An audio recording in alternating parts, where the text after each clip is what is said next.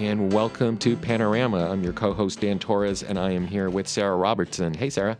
Hey, Dan. Who do we have on the show today? Oh, we have a special guest, and I'm really excited to talk with JM Sorrell, who is the director of Mass Death with Dignity. And What's that?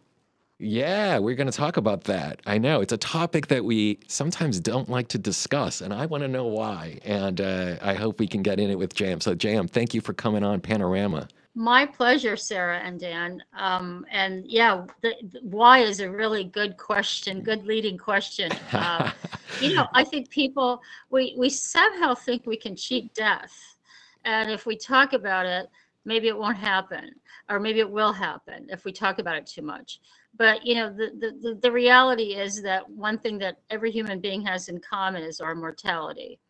And in other cultures, I think people talk about it more openly and therefore have less fear approaching the topic of death, or how somebody makes meaning of their death.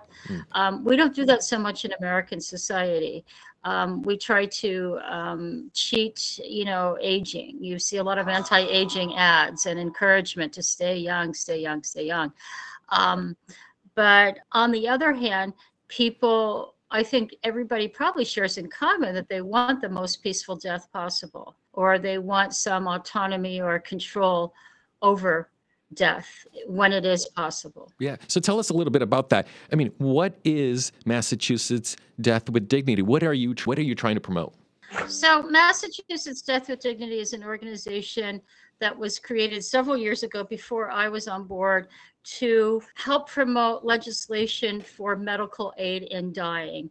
It's often erroneously called physician-assisted suicide, but that's not what it is. The idea of medical aid in dying is that if you are in a situation and you are aware and are competent to make the choice, and you have a terminal illness of 6 months or less to live, you can choose some medication to hasten the process.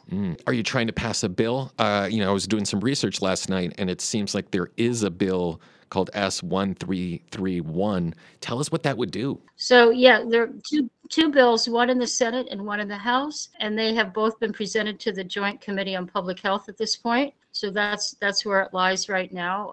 We anticipate having a public hearing about this, and hopefully there will be a vote in the legislature in this session. What is outlined in the bill, and if you read it, you can see that it's fairly detailed, are the steps that one would need to take in order to access medical aid in dying. It's not simple. You really have to go through some hoops in terms of doctor's permission, making sure that a psychiatrist or psychologist has chimed in, that you are making this decision of your own free will, and that you do have, really crucially, you have that terminal diagnosis of 6 months or less to live. Let me ask you this. Why do you support? I mean, what got you motivated into supporting this movement? You could have done, a bunch of other issues. Why this one? Well, I used to run an ombudsman program for 14 years, advocating for older adults in long-term care facilities. I also served on the ethics committee at Cooley Dickinson Hospital. So I was around death and dying. That influenced me greatly, as well as my own parents' illnesses and deaths. And I have seen up close what happens when people don't have the choice to end their suffering, or they haven't completed paperwork that would suggest they don't want full measures to save their lives, and they end up suffering more than they need to. And so I think I feel also as a progressive and a feminist that people should have autonomy and choice. And that's the most important time. It's interesting to me that people are against this in some way, because people are largely not against our free will and choices in American society throughout our lives, but at the most important time to have that ability to make a choice, somehow people have a problem with that. And the idea of medical aid in dying is really at odds with the way we approach healthcare in this country in general. Again, there's that denial, if we don't talk about death, we can fight it till the very end. And I remember hearing that something like as much as 90% of someone's healthcare costs throughout their life can be in the last weeks and months of their life. So how do we change the way that the healthcare industry views dying to make it a more pleasant experience for people, if that's the right word. So, Sarah, if you have me talking about the healthcare industry in this country, we will be here all day. I'm also a big supporter of universal health care, and we are the only industrialized country who doesn't have that. And so there's such disparity in healthcare. We have the greatest technology and potential for people to live healthy lives, and yet we have dismal mortality rates. Our maternal birth rates are dismal compared to the technology we have. So why is that the case? Well, because profit is a big part of the medical industry. When you said that 90% of your healthcare costs happen in the last 6 months of your before you die, that's a fact. I mean, that's been documented, and it seems crazy, frankly. But what happens is people swoop in, and you get more CAT scans, and you get more chemotherapy. Even if you're dying, you get more all kinds of interventions because there's money to be made. I hate to sound so callous about it. I also believe there are individual doctors and practitioners who mean well, but the system is set up for greed. And let's talk a little bit about the other states in America that have passed this. I believe, if I'm not mistaken, it would be Oregon. But can you tell us what have those states done, and what can Massachusetts learn from them? There are 10 states plus the District of Columbia who have passed medical aid and dying protections. And ours is really closely aligned with Hawaii's, which is kind of the most stringent in terms of the way the bill is written to make sure there are safeguards and protections and that people don't abuse the option of medical aid and dying. What's really interesting, Dan, is that there are no documented cases of people being exploited or abused at all. You know, there you see people with disabilities. There are individuals with disabilities who are very much supportive of this, but a lot of organizations contest this. And yet there's not been one documented case since Oregon many years ago first enacted this of anybody of this being used to exploit or try to end someone's life against their will. Yeah, and what is the? I'm not asking you to speak for those who oppose this, but what are the oppositions to this? I'm trying to understand. Is it that some people could be taken advantage of, even though they're, let's say, infirm and they're unable to make maybe the right decisions for their healthcare, so somebody else is making it, and they can be terminating somebody else's life? I'm trying to understand what would be the opposition to this. Well, I've been an advocate for people with disabilities. I consider myself a strong advocate for people with disabilities because if I've been working with older adults all these years, I've obviously worked with people with disabilities. I think it's an antiquated notion that someone with a disability doesn't have the capacity or dignity to be able to make their own choice at end of life. I think there's this, it's sort of like this old eugenics theory that, you know, people will be gotten rid of who aren't perfectly able-bodied or something like that. And I think it is antiquated, and I think it's demeaning to people with disabilities. So I see it in a very opposite way. But some of the disability organizations will say that they're afraid that there'll be some form of experimentation or exploitation for people with disabilities. From the other big opposition is the Catholic Church. And the Catholic Church sees it as a moral issue, and this very, very similar to how they see reproductive rights. And they and again, and I'm a recovering Catholic. I was raised Catholic, and I can say that I think there's some hypocrisy there because like they say, you know, it's God's, you know, someone should die under God's will. Well, I don't know if God is the one keeping people alive with all the machinery and all of the other ways that people have medical interventions. Is that God? And then it's not God. And then, you know, it's not God when you make your own decision to have medical aid in dying. So I think the arguments are getting weaker in our society as we progress. We used to have the medical organizations, doctors and nurses organizations used to oppose this. They're now either neutral or in favor of this. Well, you know, I wanted to touch on something you said at the beginning, which was other countries are willing to take on this issue much earlier and they're more free to talk about it.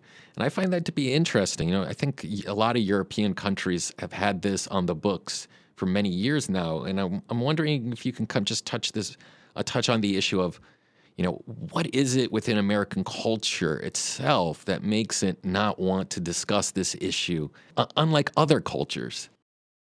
Wow, that's a can of worms. I think part of it is capitalism.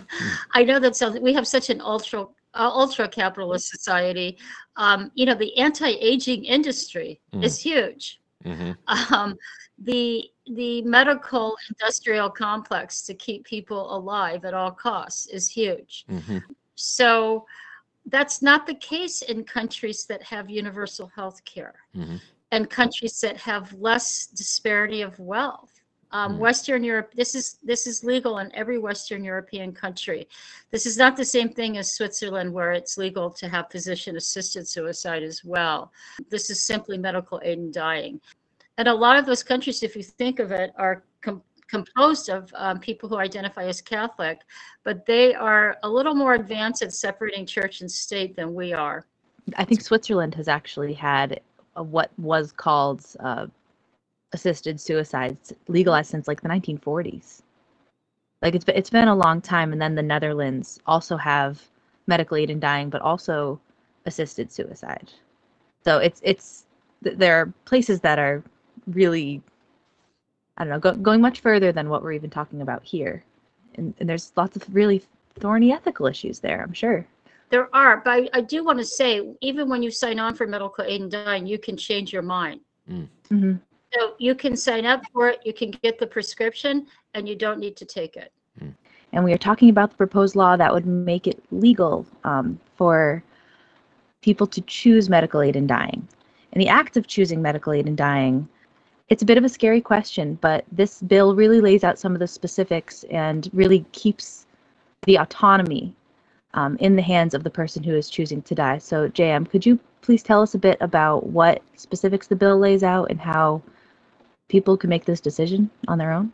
Well, and it doesn't account for people who, if somebody has dementia or has some inability cognitively to make this choice, that person would likely be disqualified. So there are a lot of disqualifiers in this. But if you are making this choice of your free will and your sound mind, the choice is yours. The medicine that you get prescribed does need to be ingested by you. You can't have even a family member insert pills in your throat or something like that. Like, that's really, when you say the autonomy rests with you, it does all the way to the very end. Right. So that's what it is. It's a prescription that is given by a doctor. They pick it up. Someone can choose to take it in their own homes, be with their loved ones while they're dying. How about the process of deciding who qualifies for medical aid in dying, as outlined in this bill? I know there are cognitive tests, which you mentioned earlier, and then there are also safeguards to make sure that no one is being taken advantage of financially, if that's the case. Yeah. Yes. Yeah. The safeguards are plentiful, and I think a really important point is someone is dying anyway. When people who might oppose this, I don't think they fully understand the bill sometimes. You have to have a diagnosis of 6 months or less to live. You are going to die, in other words. That's really an important point to make. You're not creating a death. The death is inevitable. So that is, I think, a primary component of this bill, along with the, making sure that you are mentally fit and that 2 doctors sign off on this. And if you have a primary care doctor who doesn't believe in this or doesn't want to, the doctors also have the choice to participate or not. That's important too. Some medical practitioners might not want to participate in this. So you can choose or find doctors who will. Curious to know if you can just talk about the pain that some people endure during those 6 months. I mean, there are sometimes where you're towards the end of your life and you're living with that constant pain. Can you talk a little bit about how this also can impact that? Well, I have a friend who's a palliative care doctor, Dr. Jeff Sessinger. He and I were on Bill Newman's show a couple of months ago. He always talks about the emotional component of pain, and that even just having the medication, whether you take it or not, can greatly assist with that you know that you can end your suffering, because I don't think our emotional life is disconnected from our physical health.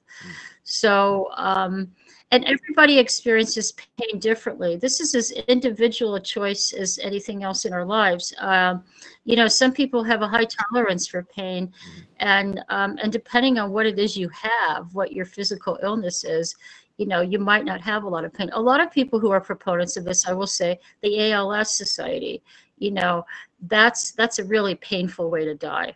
And so there's somebody in our coalition, which is the End of Life Options Massachusetts Coalition, who is a director of one of those organizations. So, not everybody feels pain when they're dying either. This isn't necessary for everyone. This is an option for people to end suffering if they need to. And I'm fascinated by the fact that we tend to give the individual excessive amount of rights, especially in America.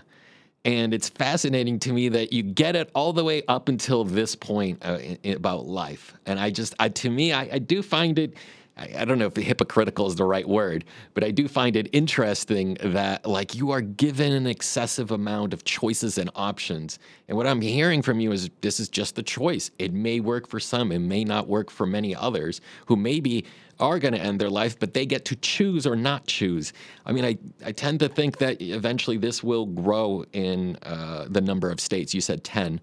I also read somewhere that Joe Comerford, our state senator, has been a big proponent of this. Am I correct? Oh, yeah. She's probably our most important leader in the legislature on this. So what I would say, what you said about the autonomy, though, and making the choice throughout your life, I kind of use this half jokingly that, we allow people to do crazy things like skydiving and downhill skiing. And those are things that can end in disaster. But nobody's trying to stop those activities and all kinds of other extreme sports, right? And yet, when somebody needs the choice over their own life the most, we say, no, you can't have it. It makes no sense to me either, Dan. Tell us a little bit about the organization. I mean, are you trying to raise money? Is it about raising awareness? Where are you right now in the fight to get this passed here in Massachusetts? Well, we have many.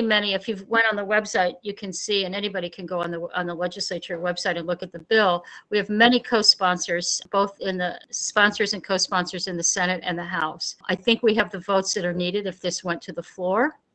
We believe that. The governor has said she will sign it. She said this before she was inaugurated. If it comes to her, she believed that it should be handled legislatively and that she would sign the bill if it came to her desk. We weren't so sure about that with Governor Baker. Boston Globe endorsed this for the first time, not just running articles, but actually on their editorial board endorsed this back in December. We have a lot of things. I think the momentum is really, really good. But as you know, in the Massachusetts legislature, there are complications and bureaucracy. And so, everybody's pushing for their bills to move forward, and we're no different. We have our organization has basically helped to co-found the coalition I mentioned, the End of Life Options Massachusetts Coalition, with the Compassion and Choices people who cover Massachusetts and the National Death with Dignity organization. And so our little organization, which we have maybe 2,000 members who we send newsletters out to regularly, we're folding into the coalition eventually. We won't exist in the way that we do now. We've all been volunteers. So we have raised money in the past. We're no longer raising money. We just use whatever small funds we have for expenses. And it's very, very grassroots. And we do advocacy and education. We've helped people to write written testimony and to advocate.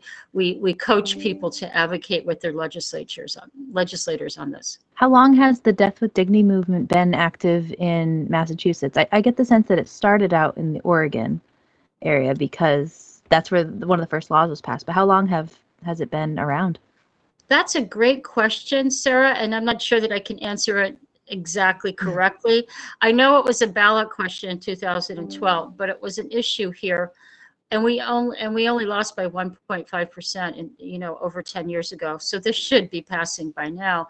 But I'm not sure what led up to the ballot question. I wasn't involved or engaged in it so directly at that point. But I would say for at least 20 years, this has been in play in Massachusetts.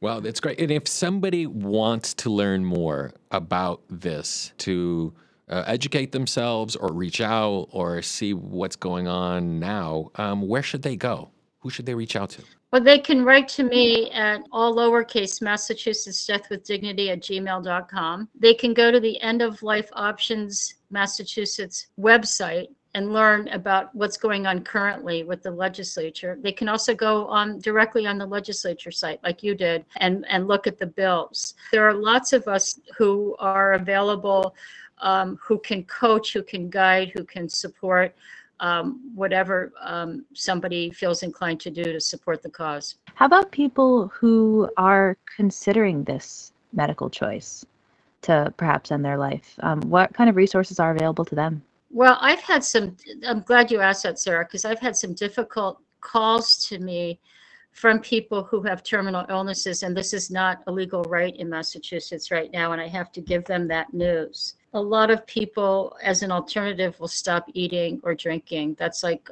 one of the things people can do.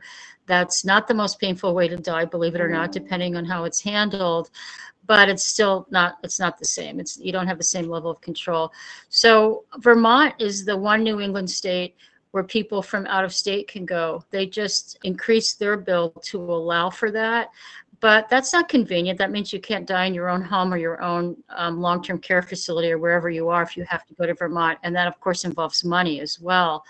But that's the nearest option, I would say, for people who live in Massachusetts at the current moment. We are speaking with JM Sorrell. She is the director of Massachusetts Death with Dignity, a healthcare advocate, a columnist, a commentator, woman of many talents, you could say. I wanted to ask you, JM, about some of your work as a healthcare advocate in general for people who are aging, and some of the columns that you've written about these topics in the Gazette. Yeah, I have, Sarah, been a healthcare advocate, or I've worked in public health in one way or another over the last 20, 25 years. When I ran the Ombudsman program at Highland Valley Elder Services years ago, I wrote guest columns occasionally about big pharma or death and dying, dementia and dignity, and things like that. I also happened to write some guest columns around LGBT issues. I was the spokesperson for No Hope Pride for years. And then at one point in 2018, Brooke Hauser, who was then the editor-in-chief, said, you want to be a monthly columnist. And I was ready. Well, that's very fascinating. I mean, the reason why I invited you on is because I was fascinated by your most recent article written in the Daily Hampshire Gazette, published on September 5th of this year. And what makes, at least in my view, you to be a very interesting thinker is what you wrote here in this article. And I'm just going to read it very quickly. You wrote, "It can be exhausting to engage in critical thinking and to listen to and learn from others who challenge your world view and your plans for activist work. However, without it, growth is stunted and opportunities are lost. People and identity groups who simply reinforce positions may risk morphing into herd/mob mentality." And I'm fascinated by that because you really strive to be an independent thinker. And I think of many ways this Death with Dignity fits in exactly with that.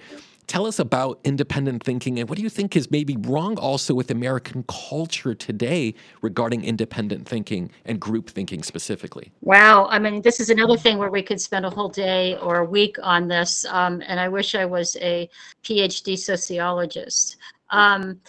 Given the heavy question you just asked, I don't think it's just American culture.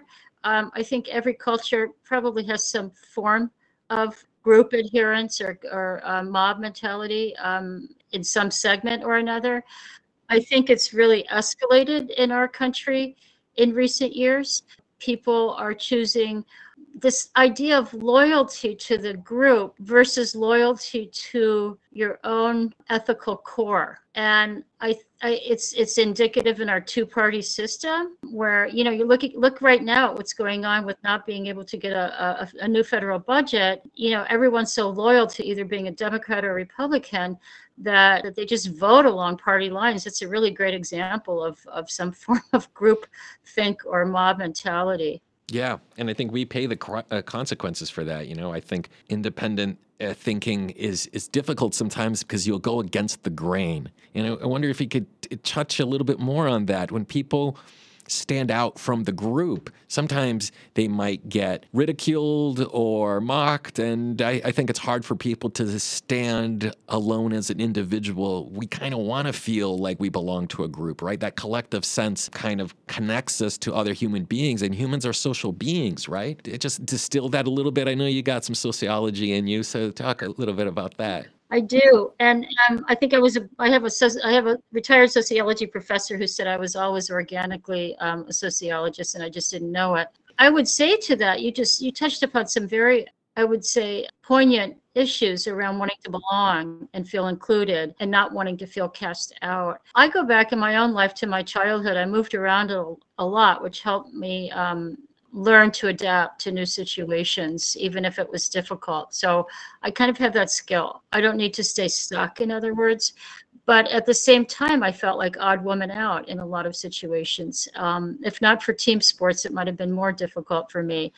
But I've never been capable of adhering to a group for the sake of being part of a group. It's just not in me. Now, there's a price to pay. I mean, I think you touched upon that, Dan, because, the group demands group loyalty, like no matter what, like that should be primary. I think a group can serve really well if the group is engaged with a diverse, composed of diverse people who can enhance each other's growth. But if there's one just mode of thinking and doing, that's where I say the growth is stunted. And the reinforcement just creates an endless cycle of staying stuck. And I think one of the things that like group mentality prevents is just the ability to change your mind or be wrong. Like that's such an important human skill to be like, to self-reflect and to change. I don't know. And you yeah, reference and growth. nobody in these days politically, nobody's wrong. I mean, Trump is obviously the extreme example of never being wrong about anything. But humility is lacking in all, I think, segments, the left, the center, and the right. Politically, people aren't owning their mistakes. And I do think that's a dangerous way for society to operate because we all make mistakes. We all put our feet in our mouth. I've certainly done my fair share, but you have to flex that muscle of owning it and learning from it. And if you don't flex that muscle, you're just so fearful of it that you just dig your heels in more and more and more, and you stick to your point no matter what. Right. As long as you have a group behind you, you can never fail. Right. Exactly. I also wanted to read the end of your article. Here is another part that I found very fascinating here. You write, a totalitarian modus operandi is not limited to the obvious culprits such as Hitler, Mussolini, or Pinochet. Each of us is capable of descending into mob mentality, just as each of us is responsible to think and act as an individual with integrity. If one is unwilling to risk the loss of a group membership, one is not in a healthy group. And so my question is, wow, that last line of if you're unwilling to lose that group membership, you're not in a healthy group. Tell me why groupthink is so dangerous, you think, for society at large. Well, when you take it to extreme, you look at genocides that have been created and justified, whether through religious bigotry or political fascism. That's happened throughout all of history that we know of. And so taken to its extreme, I think people must rewire their brains to maybe believe even what's going on. I mean, the Holocaust is a really obvious example of people in all these countries. It wasn't just the Germans. The Germans didn't just decide one day we're going to be evil. All these countries capitulated, and lots of people were handing over Jews and knowing they were going to their deaths. How did people justify that morally or ethically? Well, they had to decide that they were stamping out evil. It's really interesting. It's like you have to flip your switch. And that's so fascinating. When you're talking, it made me think about the importance of being a dissenter, of being an individual and willing to dissent. Because many times, if you do that, you do risk something that we've been talking about now from the beginning of this episode is your life. Your life, Right. again, is at risk when you decide to dissent, especially against a group. And you've been talking about, the Holocaust and the genocides that happen all around the world. That is a risk that individuals probably have to take if they want to dissent against the group, right?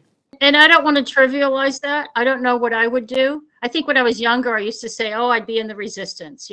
Everybody would love to be in the resistance. But I don't know what I would do to survive. I know one thing I wouldn't do is hand in other people. Mm. I know in my heart that's a line I could not step over. I'd have to leave a situation at least, or get out rather than do that. But what would I do to survive? I don't know. It's a horrible situation to be put in, but it is really scary to think about these mobs. We have that now with the MAGA people, right? Or the Proud Boys, or, all the splinter groups that are really overtly fascist, racist, and misogynist. And they're thriving. And we're talking with JM Sorrell, the director of Massachusetts Death with Dignity. And we want to highlight, JM, your life here in Northampton. You've lived here now for a couple decades. Tell us, what attracted you to Northampton? Why did you come to Northampton? Well, thanks for saying a couple. It's more like 4 decades. I came here in 1982. Time flies. It was a friend of mine was coming back to Hampshire College. I didn't even know what Hampshire College was. I was living in Louisville, Kentucky. I had come out as a lesbian a couple years prior to that, and I was really kind of not. I was a little listless and open. Luckily, like I said, I had moved around a lot as a kid. So when someone said, "Do you want to go to Northampton?" I said, "Sure," and I did. Knowing I could go back if I needed to, and I didn't. I got a job at the women's bookstore called Women Fire, which is on Center Street, half of what the Iron Horse is now. And it was the first women's bookstore in town. And really, I didn't know that would be the ideal lesbian job, but it was, because I met everybody and people, really, well-known authors who came to speak, and musicians and, performers, etc.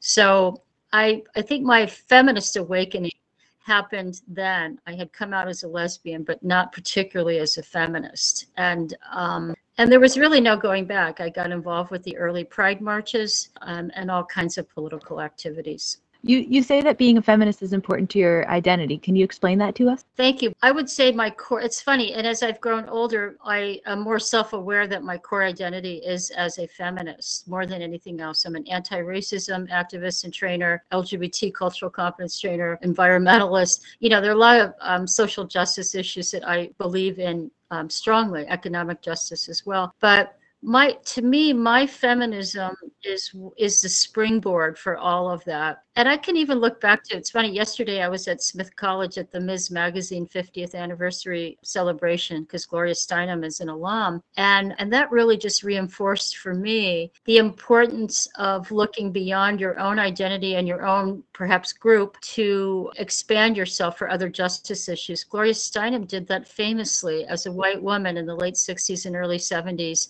And I think she's a role model for me. She worked with farmers. She worked with anti-racism groups. She worked in all kinds of social justice circles. I wanted you to also discuss the women's bookstore here in Northampton. I mean, what was that like? There was actual feminist bookstore here in Northampton. There wasn't just one, right? If I'm correct. Can you share a little bit more about that? That was around for, I think, a decade or more. And then there was one called Lunaria on King Street, was the second one after that. But, the times were so different. Like, imagine a bookstore where if a man walked in, everybody said, oh, what's he doing here?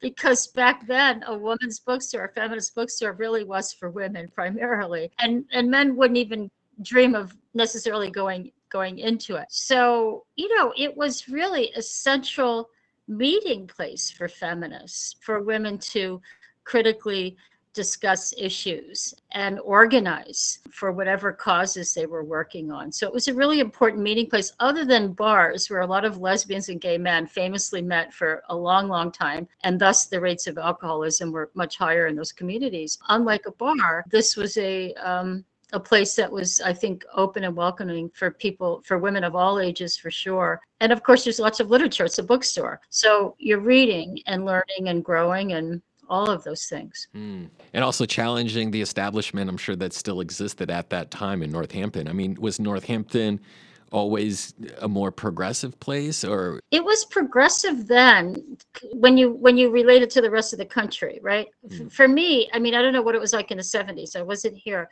But in the 80s, it was still far more progressive than most other parts of the country, especially for a small town. That's what was unusual. Like you take your San Francisco, New York, Atlanta, Chicago, and they have, lots of lesbian, gay, activists and elements. But here we were, a pretty rural part of the country, and we have this really progressive niche. We had threats against the store. People would threaten violence. But on our street, Judith Fine, who owned the gazebo, and Geordie Harold, who owned the Iron Horse, would come to our store to say, we're here if you need us, if you need to be walked to your cars, if you feel unsafe in any way. We had allies at a time when that wasn't a common thing to have. This is 40 years ago. But did we have problems? Sure. When we marched at our annual marches, we looked to see if there were dangerous people around. We even looked on roofs, and we certainly had naysayers at the time as well. But I think having the 5 colleges and the arts and the intellect in the area really have made it what it is. And talk a little bit about Smith College. That also added to the identity as well, didn't it? Oh, yeah. The lesbian college, right? And Mount Holyoke, the 2 women's colleges. So, and the people who graduated from those colleges, some of them, when they started to figure out there was this naturally occurring lesbian community, they stayed in the area instead of going back home. Same with UMass, people who majored in women's studies in particular. So yeah, the women's colleges certainly made a big difference in creating this thing that we called Lesbianville. So you were a part of Lesbianville, you're part of this community, but individual thought and not adhering to any mob mentalities is important to you. So how have you maintained this independence after being part of such a progressive group? That's such a great question, sir. I was just laughing to myself because I was thinking, here I come, and generationally, I was really into very cool music, Jethro Tull, Led Zeppelin, Emerson, Lake and Palmer, and everybody's playing all this women's music. And when I had the store on Sundays, sometimes I would be playing Led Zeppelin, and women would walk in like, what's going on here in the store with Led Zeppelin? So even then I thought, well, this is my music taste. I don't have to listen to just women's music. So I've always kind of been that way, not on purpose. It's just who I am. So I didn't necessarily always fit into a slot in lesbian circles or feminist circles or progressive circles, even back then. I think we were more bonded because of adversity, and so whatever differences we might have were less important than helping each other to feel safe and affirmed. So we had that sense of community. I think the identity politics dissipated as people were able to feel safe in other communities they might identify with. For instance, people who had kids would hang out with their heterosexual, counterparts with kids. And so interest as the community became more progressive, it became less important to feel safe in our little enclave. And how do you feel that compares to today? Well, that's kind of what I'm saying, that, I think people are now, I always say the price of integration is diluting of identity politics. When I started, and I'm a justice of the peace, and I started marrying people from out of state, when we were the only state where same-sex marriage was legal. And people would come and say, well, where's your community center? Or where's your women's bookstore, or your bar? And I was like, we don't have that. And people wouldn't understand that. Like, they think they needed a meeting place. And I would have to explain, people are just living their lives authentically. Like, we don't have such a forced community because we are so integrated into a more expansive. Well, we've been talking with JM Sorrell, who is the director of the Massachusetts Death with Dignity. You can learn more about them online. What was the email again? Massachusetts Death with Dignity @gmail.com. There you go. You could always reach out to them to learn more. JM is a monthly columnist with the Daily Hampshire Gazette.